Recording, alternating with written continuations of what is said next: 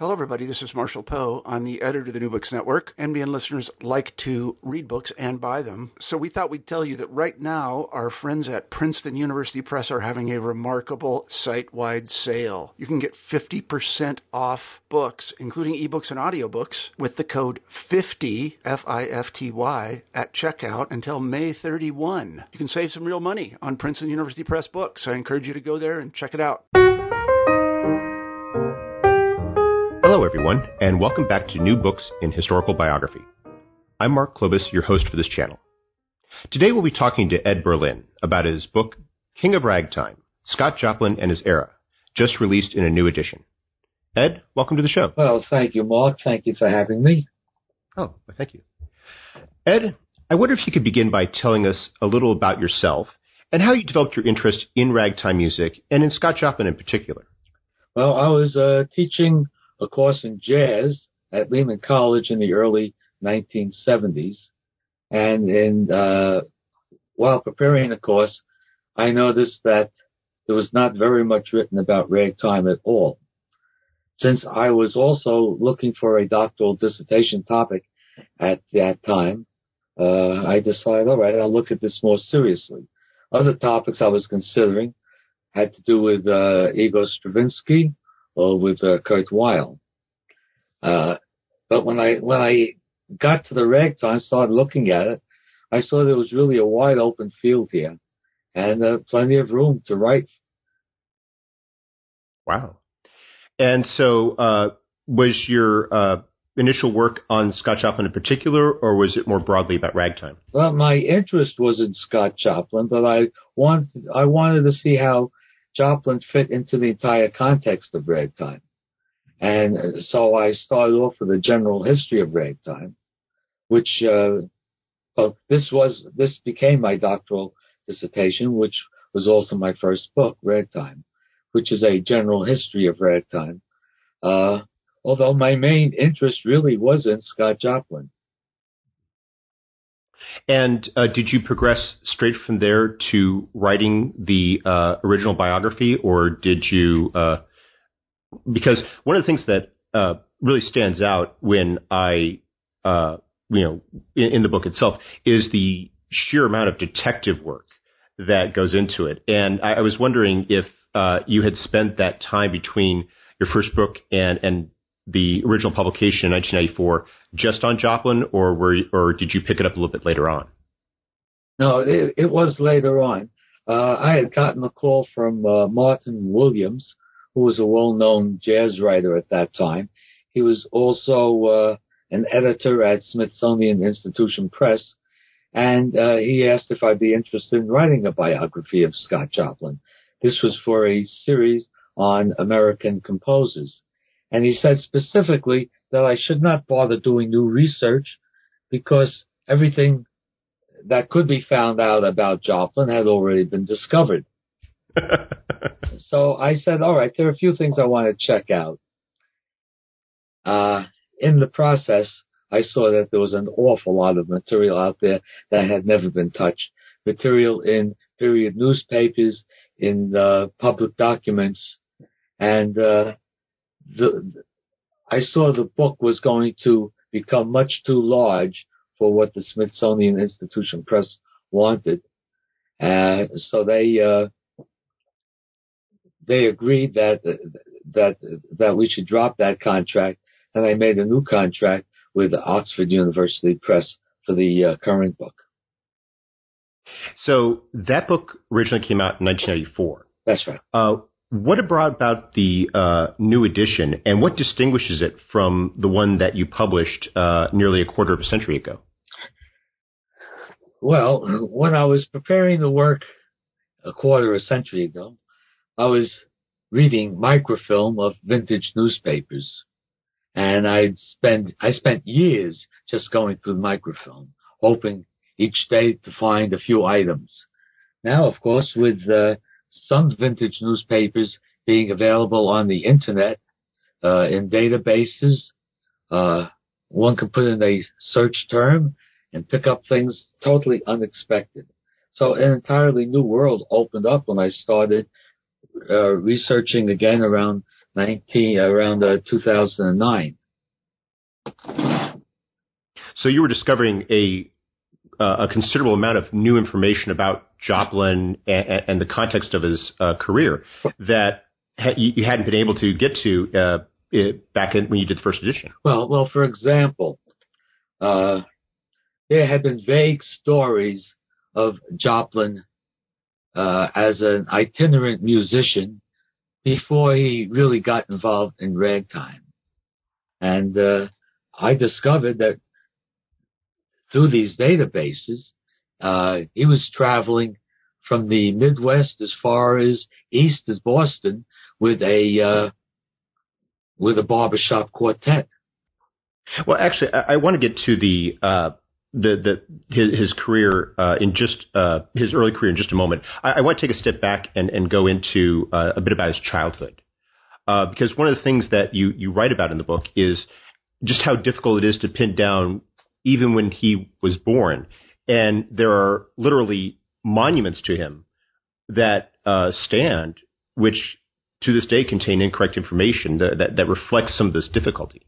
Well, part of the problem was that everyone believed the word of his third wife, even though she was not really overly concerned about expressing the truth.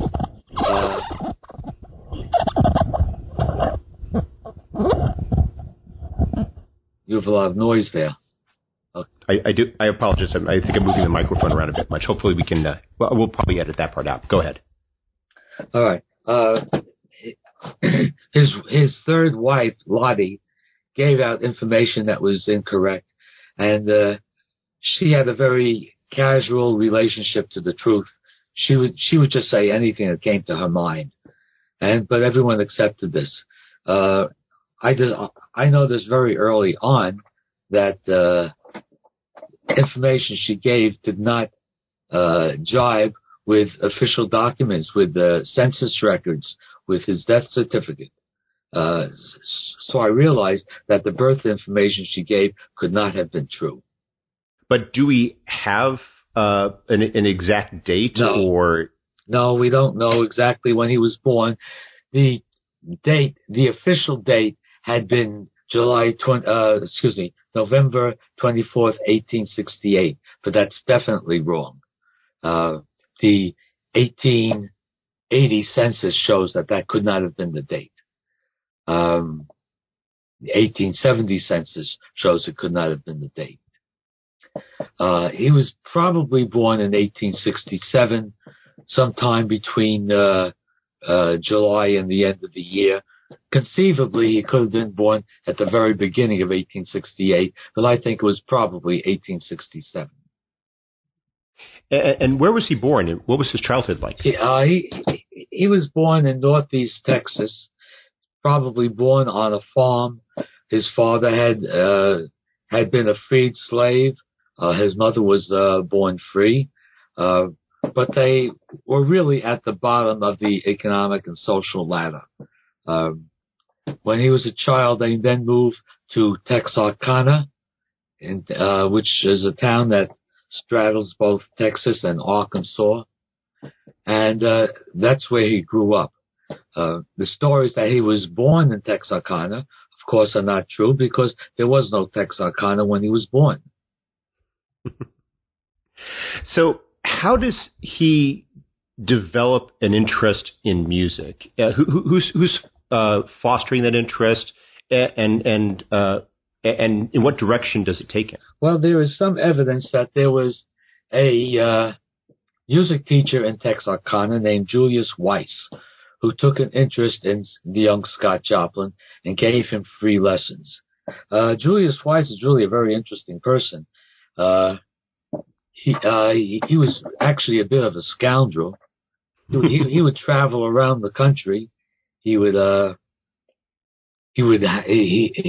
make himself liked by people in various towns, borrow money, and then disappear. In terms of Texarkana, he was actually the president of the bank when he disappeared. But at least he did teach Scott Joplin, and he taught others in town who gave testimony as to what he taught. He put a great emphasis on European classics and on opera, which probably had an influence on Joplin's aspirations. He had, in fact, written 2 operas. So he had a very classical music exposure, and that stimulated a lot of his interest in music. Then, well, it was an exposure. We don't know how extensive the music education was. Apparently, early in his career, he could not notate music very well. He became very proficient later in his career. So was his? It seems that he was more focused early on upon performance then? Originally, it probably was performance. He was traveling around the country with his Texas Medley Quartet. This was the barbershop quartet I had mentioned. But it seems rather early on he also took toward composition and toward making arrangements. When you perform with a quartet, you have to make the arrangements. Each singer must be taught his part. So what instruments did he learn how to play at this point? Well, aside from the piano, he played violin. We know that because later in life he also taught violin, and he played cornet. The anecdote is that his mother played banjo and his father played violin. He also had 2 brothers who became musicians. His brothers Will and Robert. And did they go on to? So they were they just musicians, or were they also singers as well? They were very good singers. And Scott Joplin apparently was a very fine singer also. Will, I believe, died very early, so he didn't have too much of a career. But Robert had a pretty long career, extending into the 1920s. One of the things that I think really distinguishes your analysis of Joplin is how you situate him within the context of his age. And I was wondering if you could speak a little bit about what was the music industry like in the 1890s. I mean, was it similar to the way it is today? I mean, how do musicians earn their income? What was it like to be the type of traveling performer that Joplin was at this point in his life? Well, not only was he a musician, but he was a black musician at a time when blacks, African Americans, were in many places considered barely human. The way he worked, generally he would go with his quartet. This would be in his earliest days. He would pull into a town, and the first thing he would do is go to the newspaper office, and the quartet would do some performing for the staff of the newspaper. This would get them some good press. Their performances would be in churches, for which there would be maybe a 25-cent fee to enter, or they would play for tips in various courtyards in the streets and so on. So who were their audiences? Were they mostly African Americans? Were they whites? Were they mixed? Well, in the church, they probably would have been African American. In the courtyards, it was just anyone who happens to be in town. And certainly when they performed for the staff of the newspapers, this would generally be a white staff. Okay. He was very highly regarded by white newspaper critics and magazine critics. They all praised him very highly, not only for his performance, but for the way he spoke, for his refinement. And this refinement comes about despite despite the lack of an extensive formal education. It's primarily, possibly through exposure to Weiss and his European background, his European conduct, for lack of a better word.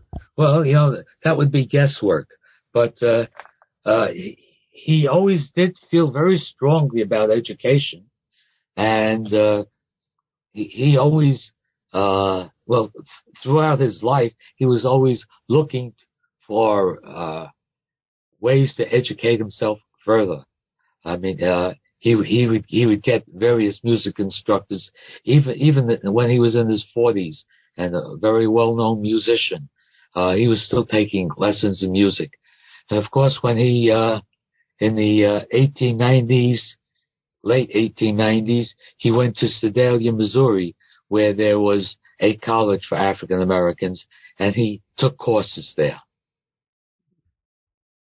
Let's talk a bit more about Sedalia. He moves there in the 1890s. What was Sedalia like, and how did it, influence his career? Well, Sedalia was established by George R. Smith, and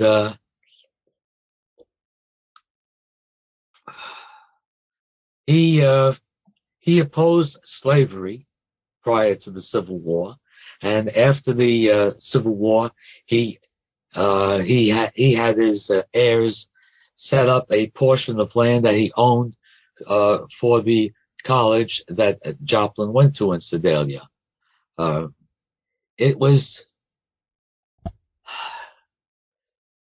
Sedalia was probably a friendlier part of the state for African Americans than most parts. You read in the newspapers about lynchings in various parts of the state, as well as in many parts of the country, but I never came across a lynching within Sedalia itself. There were also 2 black newspapers in town, and there was an editorial mentioning that whenever Negroes in town were mistreated, it was not by the natives of the town, but by strangers who happened to come to town. So in the context of the time, the whites who lived in Sedalia had a very progressive mindset for the region. That's how we would put it today, yes. There were a number of black businesses in town, black social clubs, and, for example, the Maple Leaf Club, which became famous because of Scott Joplin's Maple Leaf Rag. And there were complaints about the Maple Leaf Club. Actually, the complaints came mostly from the black clergy in town, who did not like the idea of black women dancing. Dancing was considered not quite respectable. But when there were efforts to close the town, the mayor would agree to meet with the leaders of the various black clubs, which shows what the general attitude were. African Americans were treated with some degree of respect that was not found elsewhere in the state. Those social clubs. What you mentioned the linkage between the Maple Leaf Club and then, of course, Scott Joplin's Maple Leaf Rag. What role did the clubs play in Scott Joplin's career at that point? Were they was he meeting musicians there? Were they performing venues? What was his association with them? Well, Joplin was a member of the club, and as a matter of fact, he was referred to in a business card as the entertainer, which became the title of one of his most famous rags. These were places for entertainment, for drinking, even though they did not have legal drinking licenses there. But we know that drinking did go on, card playing and dancing, things that the black clergy disapproved of. Many in the club did become performers also. Several of the club members joined with Dan McCabe, who was one of the top black minstrels of the time. He himself had been from Sedalia. Maybe that's why he brought other entertainers from Sedalia. Did Joplin himself perform with the minstrels as a musician? Well, we don't know exactly what Joplin did in that respect. I don't think he performed with Dan McCabe's minstrels. He had earlier experience, though, working with the Texarkana minstrels when he was younger. We don't know precisely what he did there, though, either, whether he was singing or playing the fiddle. He probably was doing some singing. Now, Scott Joplin's performing in these clubs. He's also a member of the Maple Leaf Club. What sort of music are they playing at the time, and how does that music fit within the broader history of ragtime? Well, we don't know precisely what music they were performing. Presumably, they performed some ragtime, but they would play any of the popular music of the time. James P. Johnson, a early jazz pianist in New Jersey and in New York, told of how he would be performing in playing piano in brothels and playing just popular tunes of the day. What was the relation between those popular tunes and ragtime? Because you talk a bit about sort of the evolution of ragtime, generally, but also in terms of how you were seeing it sort of sprouting up. A mention here, a mention there, never really a discussion of it, but articles that would refer to a rag. Well, it was always possible to take any tune at all, and by syncopating the melody, turn it into a rag. So that would be termed to rag the tune. Not only popular tunes, but also classics were ragged. A very popular one would be Mendelssohn's Wedding March was frequently ragged. But when did the artists start composing and publishing music that was classified as rag specifically? Was that at the beginning of the 1890s, mid-1890s? The earliest reference to a piece of music referred to as a rag would be 1893, but the reference was to music that had actually been composed and published a decade earlier. It was probably ragtime around since the 1880s, even though it probably was not yet referred to as ragtime. The term ragtime, as far as I can determine, first emerged in 1896.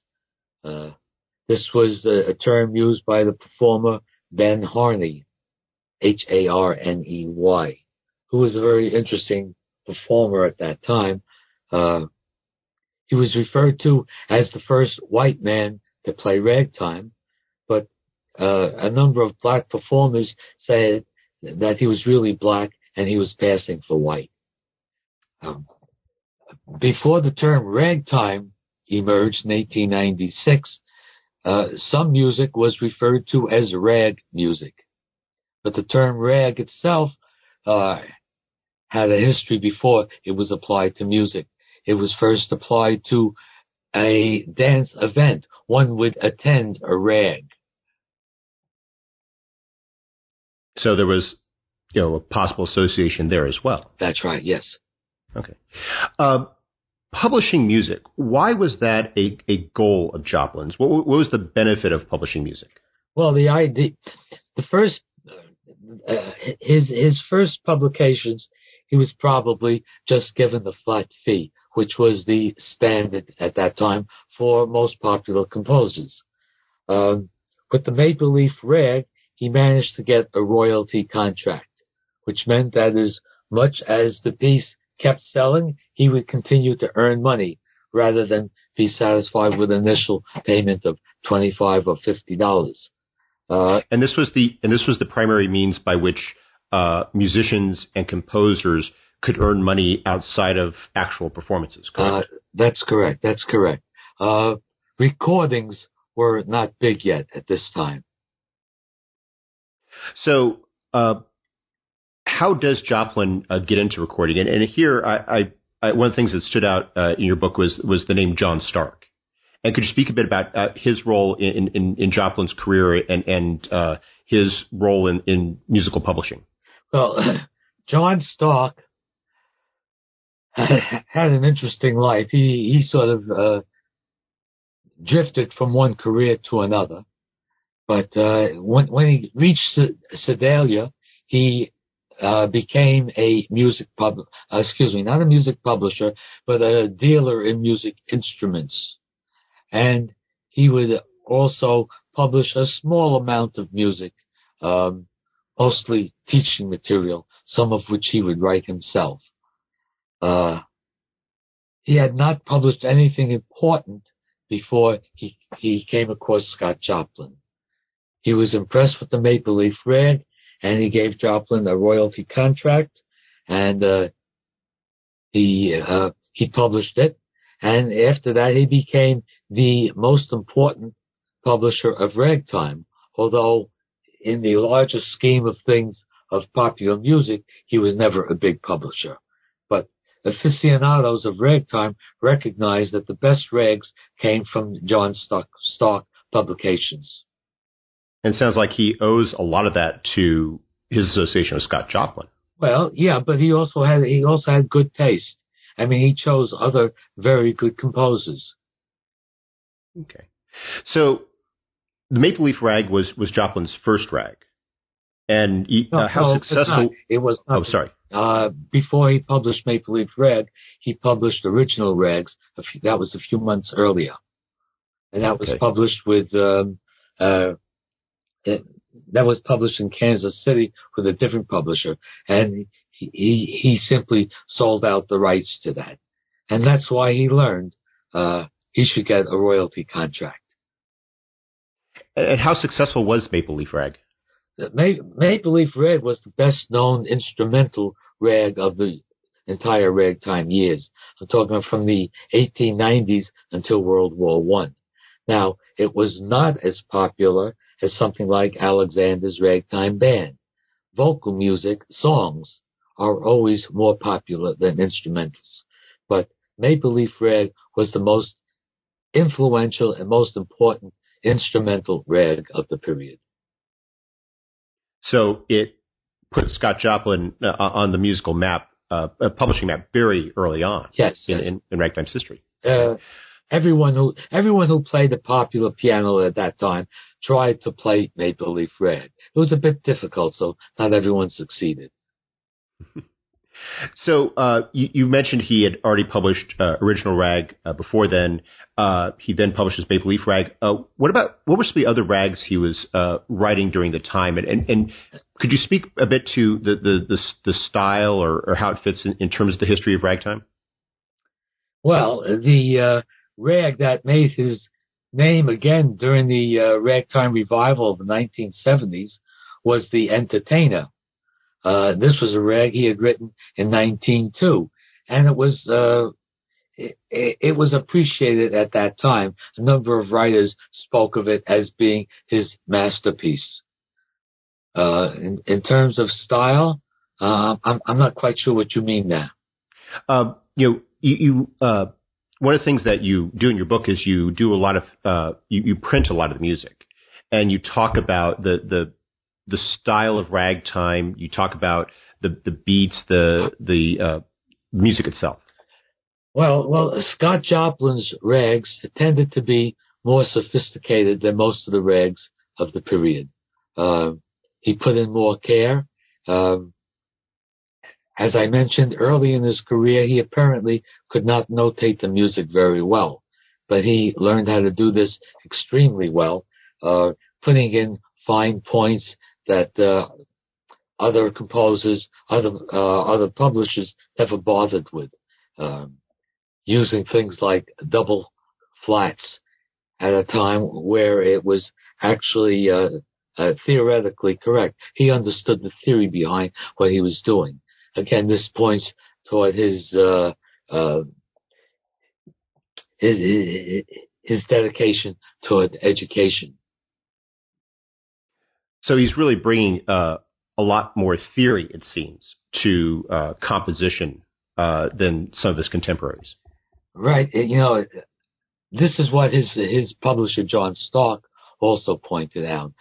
John Stark had a daughter. Actually, John Stark had two children who were very proficient musicians.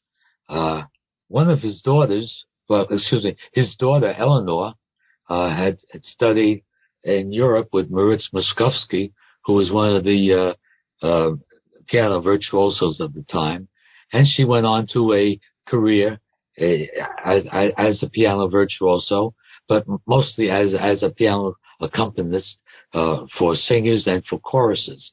But through her, John Stark had a great connection with classical music, and so he referred to his publishing house as the House of Classic Rags, saying that the rags published by his house were as good as any classical music. I'm sure that's something that Scott Joplin himself felt as well. Well, this was Joplin's aspiration. He wanted to be recognized as a serious artist. Aside from rags and a few songs and a few marches and waltzes, he wrote two operas, one of which still exists, one was lost, and he wrote a ballet. He was very interested in music theater, and his ballet was the first step in that direction. When did he compose this ballet? Well, he probably started it soon after he published The Maple Leaf Rag in 1899.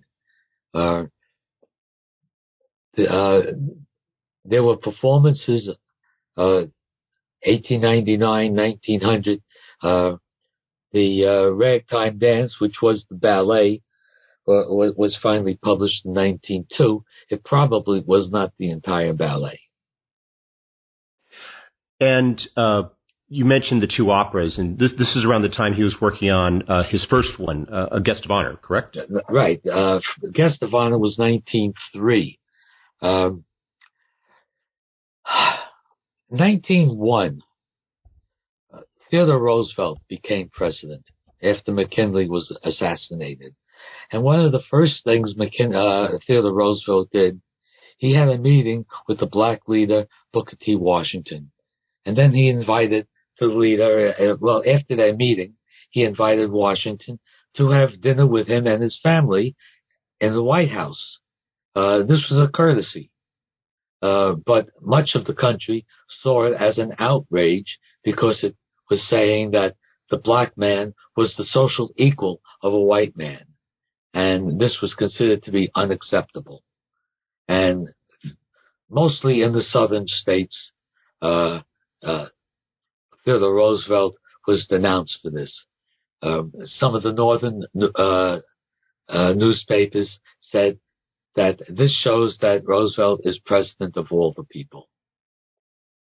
But at any rate, Joplin, shortly after that, wrote Strenuous Life, which was a term strongly connected with Theodore Roosevelt. And so everyone recognized that this was some sort of tribute toward Roosevelt.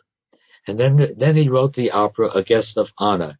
And I would say I'm like 99% certain that this was about the incident of Booker T. Washington having dinner at the White House.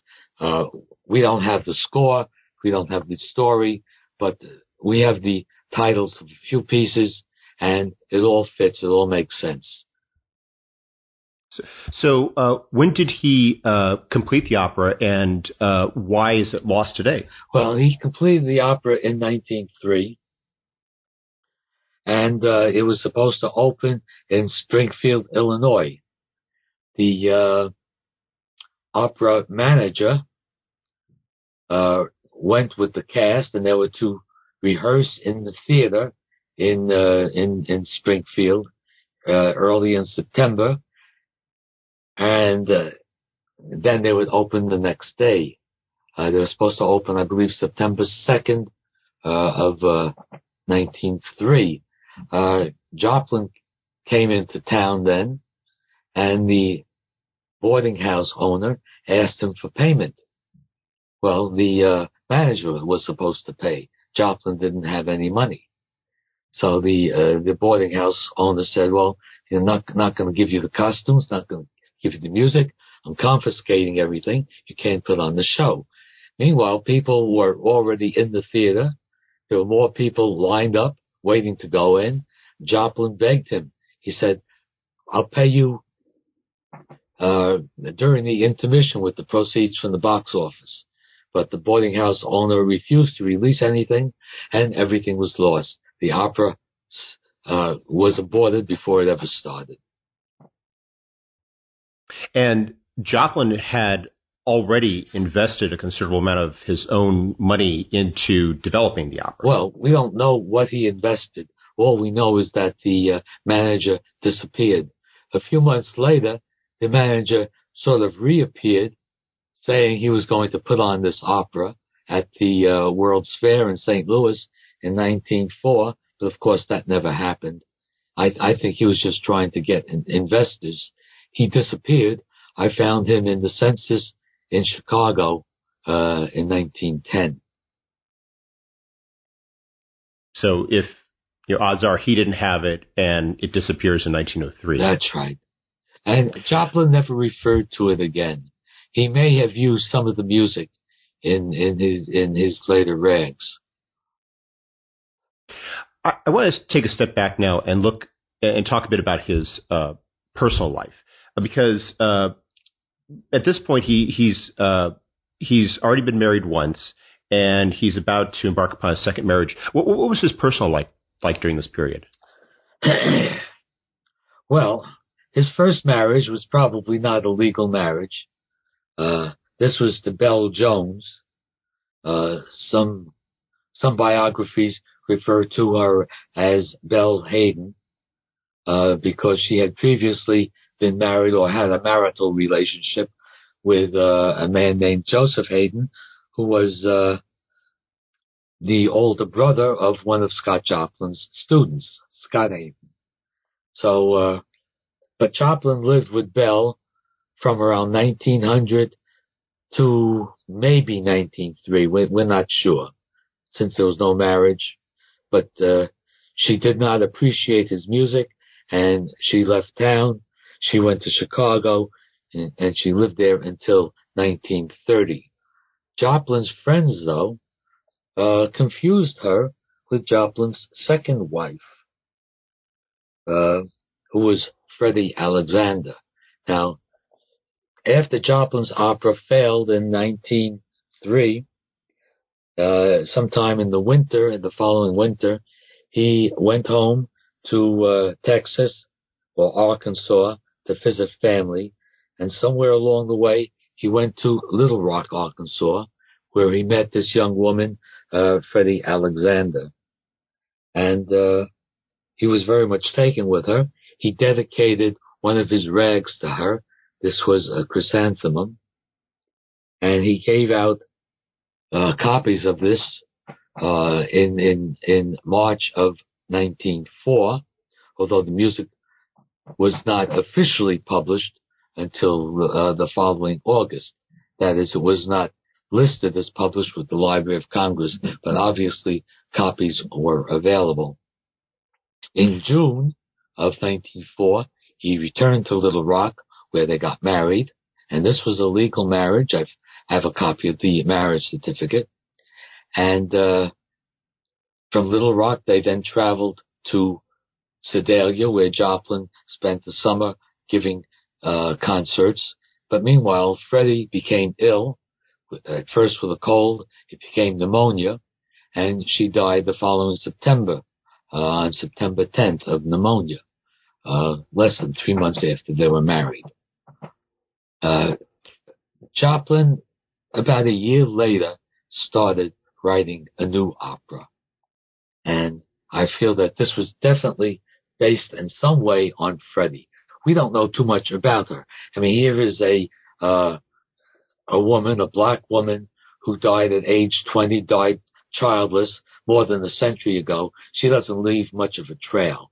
so it's difficult to find much about her. But I was able to locate her family in Little Rock, and it's a very interesting middle class, or it was a family striving for the middle class. The father apparently had been born a slave. He was from Mississippi, and he lived in Tennessee for a while, but he must have been born a slave. But the family did very well. There were 11 children, and apparently they pooled their money to buy a house in a rather good neighborhood for African Americans in Little Rock. And they seem to have led a middle class existence. They had middle class values. The men in the family were ambitious. They started businesses. And this was the family that Joplin married into. It probably would have been a good family for him. They seem to have similar values. Did he stay in any sort of contact with the family after Freddie's death? I have no information on that. I sort of doubt it. When Freddie became sick, one of her sisters, an older sister, Lovie, Lovie, went to Sedalia to nurse her. And Lovie lived until 1975. And I think of that. I mean, I was already writing about ragtime by that time. But of course, neither I nor anyone else knew anything about Lovie or Freddie or anything about that part of Joplin's life. But she could have told us an awful lot. Now, I link her to Joplin's second opera, Treemonisha. Now, as I said, we know so little about Freddie, but there are hints in the opera, hints especially in a preface that Joplin wrote to the opera, which links the opera to Treemonisha. Which links the opera to Freddie. And it shows what some of Joplin's values were, probably what some of Freddie's values were at that time. And he seemed really determined to make this opera a success. After all, you mentioned that this is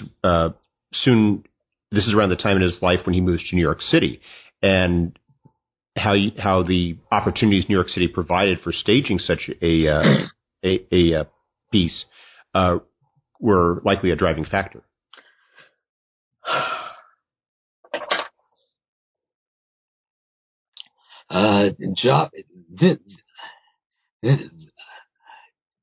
This became the main point of Joplin's life from this point on, to produce his opera. First of all, it would show that he was a serious artist, and second, it was a way of his showing his dedication to Freddie. He points out a number of places there are links showing that Freddie is in some way connected with the opera. She probably is not the model for Treemonisha herself. This seems to have necessarily have been fictional, a fictional character. But as an example of a linkage, after he published the opera, which would have been in May of 1911, a month later, his friends held a party for him to celebrate the publication of the opera. I'm sure it is not a coincidence that the party was held on the anniversary of his marriage to Freddie. I was wondering if you could tell us a bit about the opera itself. Like what's it about, and how is it, musically speaking, a reflection of his career? I mean, where does it fit in terms of the span of his career? The opera is about a black community in Arkansas, not far from where he grew up. The community is deep in the woods, and the people live in ignorance and darkness. They are uneducated, and they are preyed upon by local conjurers who would sell them bags of luck. Treemonisha, who was a foundling, for her adoptive parents arranged for her to be educated by a local white woman. Treemonisha becomes the only person in her community who can read. She is literate. And by the way, this is how the refinement of Joplin's speech comes into matter also. Treemonisha speaks without dialect, whereas most of the other characters in the opera have very distinct Negro dialects of that time, or what was considered to be Negro dialect. This was probably how Joplin spoke, because a number of people refer to the refinement of his speech. Treemonisha opposes the conjurers, and she manages to get her townspeople to oppose the conjurers, and they elect her as their leader, and she leads them toward a brighter future through education. This is what Joplin was devoted to education.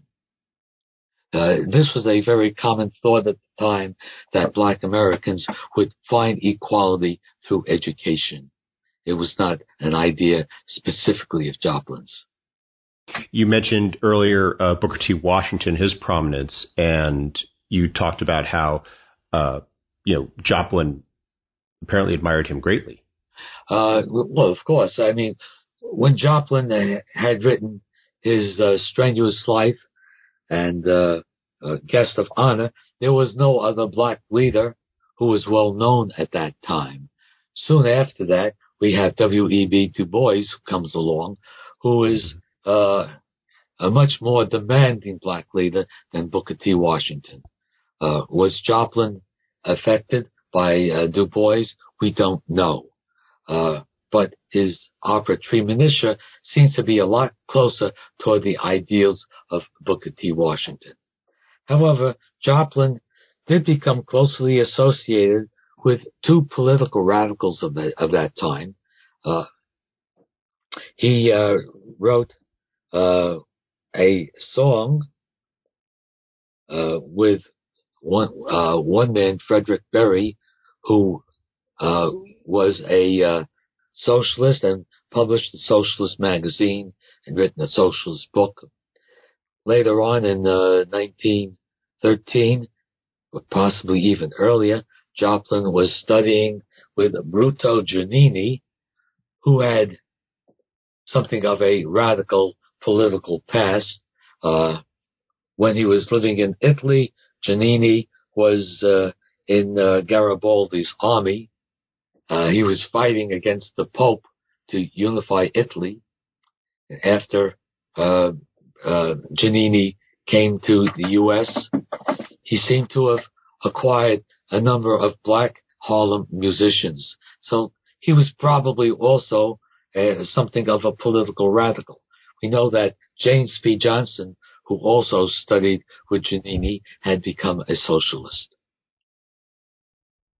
And that's one of the things we haven't even touched on is the fact that Joplin himself was politically active as a Republican. Well, of course, he was a Republican. You have to remember, at this time, Republicans were considered the more progressive of the two parties. The Republicans were also the party of Abraham Lincoln. So almost all black Americans who could vote voted Republican. And that involvement goes all the way back to his time in Sedalia. Yes, of course. He helped form a Republican club, what they called a colored Republican club, when he was living in Sedalia. I'd like to bring us back to New York, and he's working on the opera. It's published. What is going on in terms of his career at this point? Is he enjoying other success? Is he facing some sort of difficulty? Well, after moving to New York, he tried working with a few publishers, the most important being Seminary Music. And he published a number of very important rags with Seminary Music. I was interested in finding out a little bit more about Seminary Music, and this is where going into public business records counts. I found that the owners of Seminary Music were Mary Snyder and forget the other name, but it's not important. The thing is, it was related to Ted Snyder Music. Seminary Music and Ted Snyder Music were essentially the same company. Working for Ted Snyder Music at this time was a young lyricist named Irving Berlin. Now, Joplin told the story that he brought his opera and to his publisher. His publisher was Seminary Music, was sharing office space with Ted Snyder Music. He gave the music to Irving Berlin, and several months later, Irving Berlin's Alexander's Ragtime Band came out, in which the verse resembles one of the themes of Joplin's opera. According to the story given by Joplin's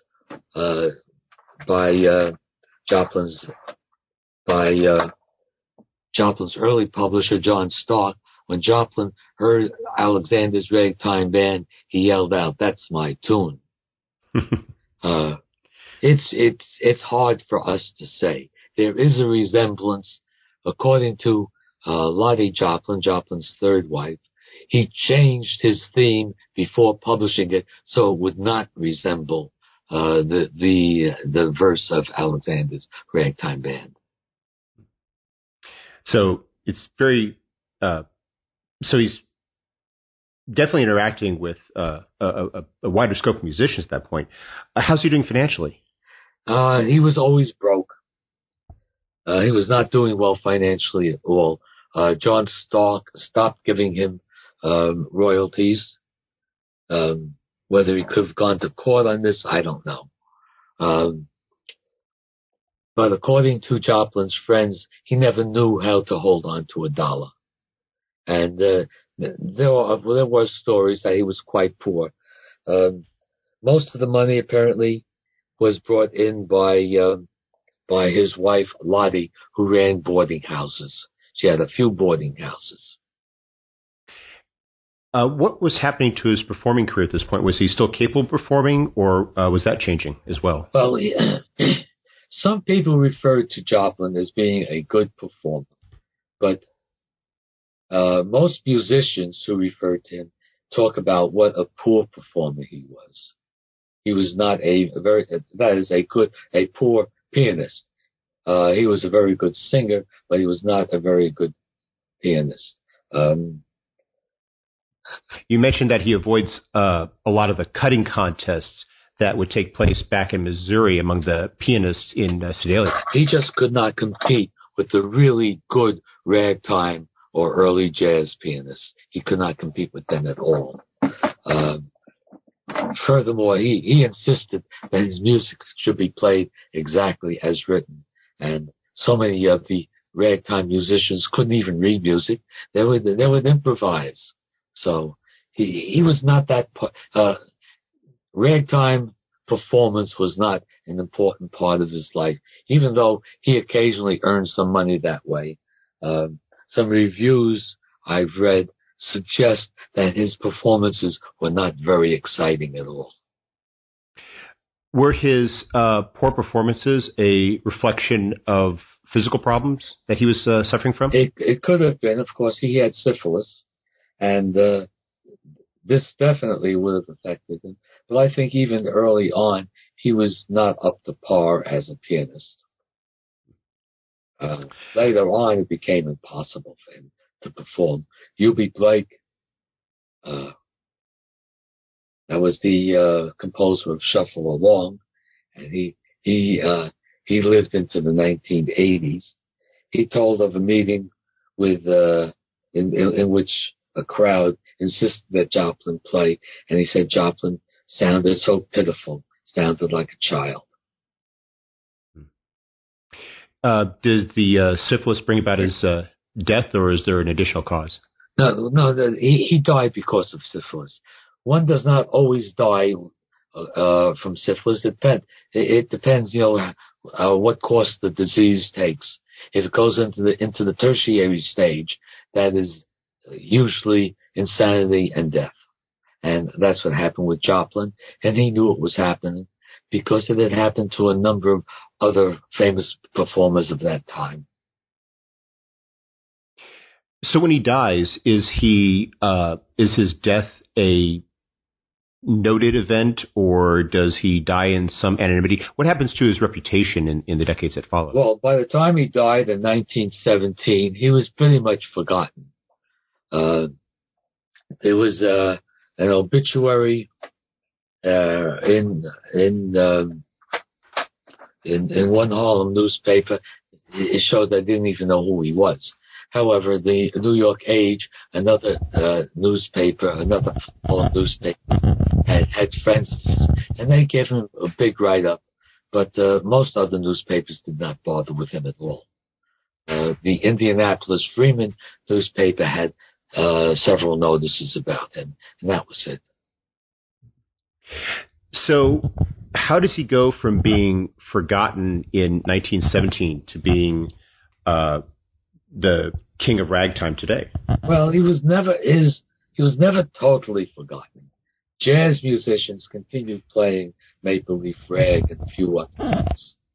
It wasn't until the 1940s, though, that a ragtime revival began. This was mostly out in the West Coast in California. The Yerba Buena Jazz Band was looking for the roots of jazz. This is at the same time in New York that some beboppers were changing the direction of jazz. They were going in one direction. The Yerba Buena Jazz Band wanted to go back to the roots of jazz, and in doing so, it found ragtime. And the pianist with the band, Wally Rose, actually recorded some rags. Wally Rose's recordings was the first ragtime I remember hearing. This is many years before I was even teaching. So this started a little bit of an interest, and there were several articles in small magazines, small jazz magazines about Scott Joplin. 1950, 2 books came out related to ragtime. One was by Rudy Blesh and Harriet Chanis. They all played ragtime. The other was on Jelly Roll Morton. These books both came out in 1950, creating a new interest in ragtime.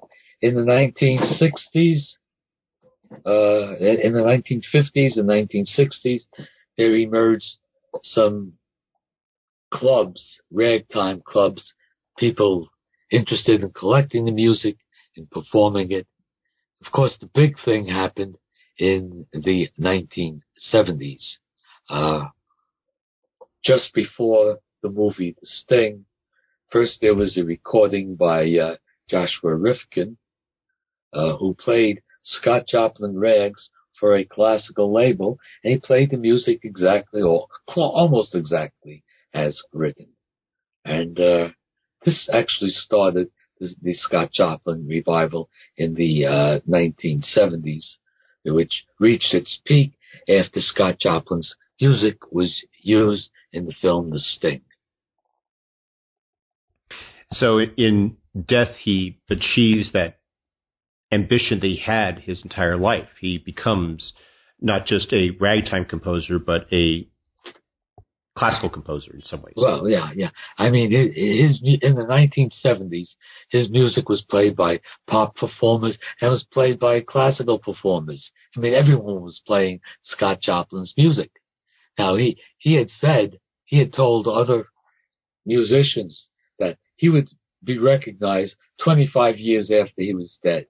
And he was almost exactly on target there. Well, Ed, we've taken up a lot of your time. Before we go, I want to know if you're working on anything new. Well, at present, I'm writing some articles. I'm preparing lectures. I'm not working on any new books, not at the present. Okay. Well, on behalf of New Books Network and our listeners, I want to thank you for being on our show today. I really enjoyed speaking to you about the life and career of Scott Joplin. Well, thank you for having me.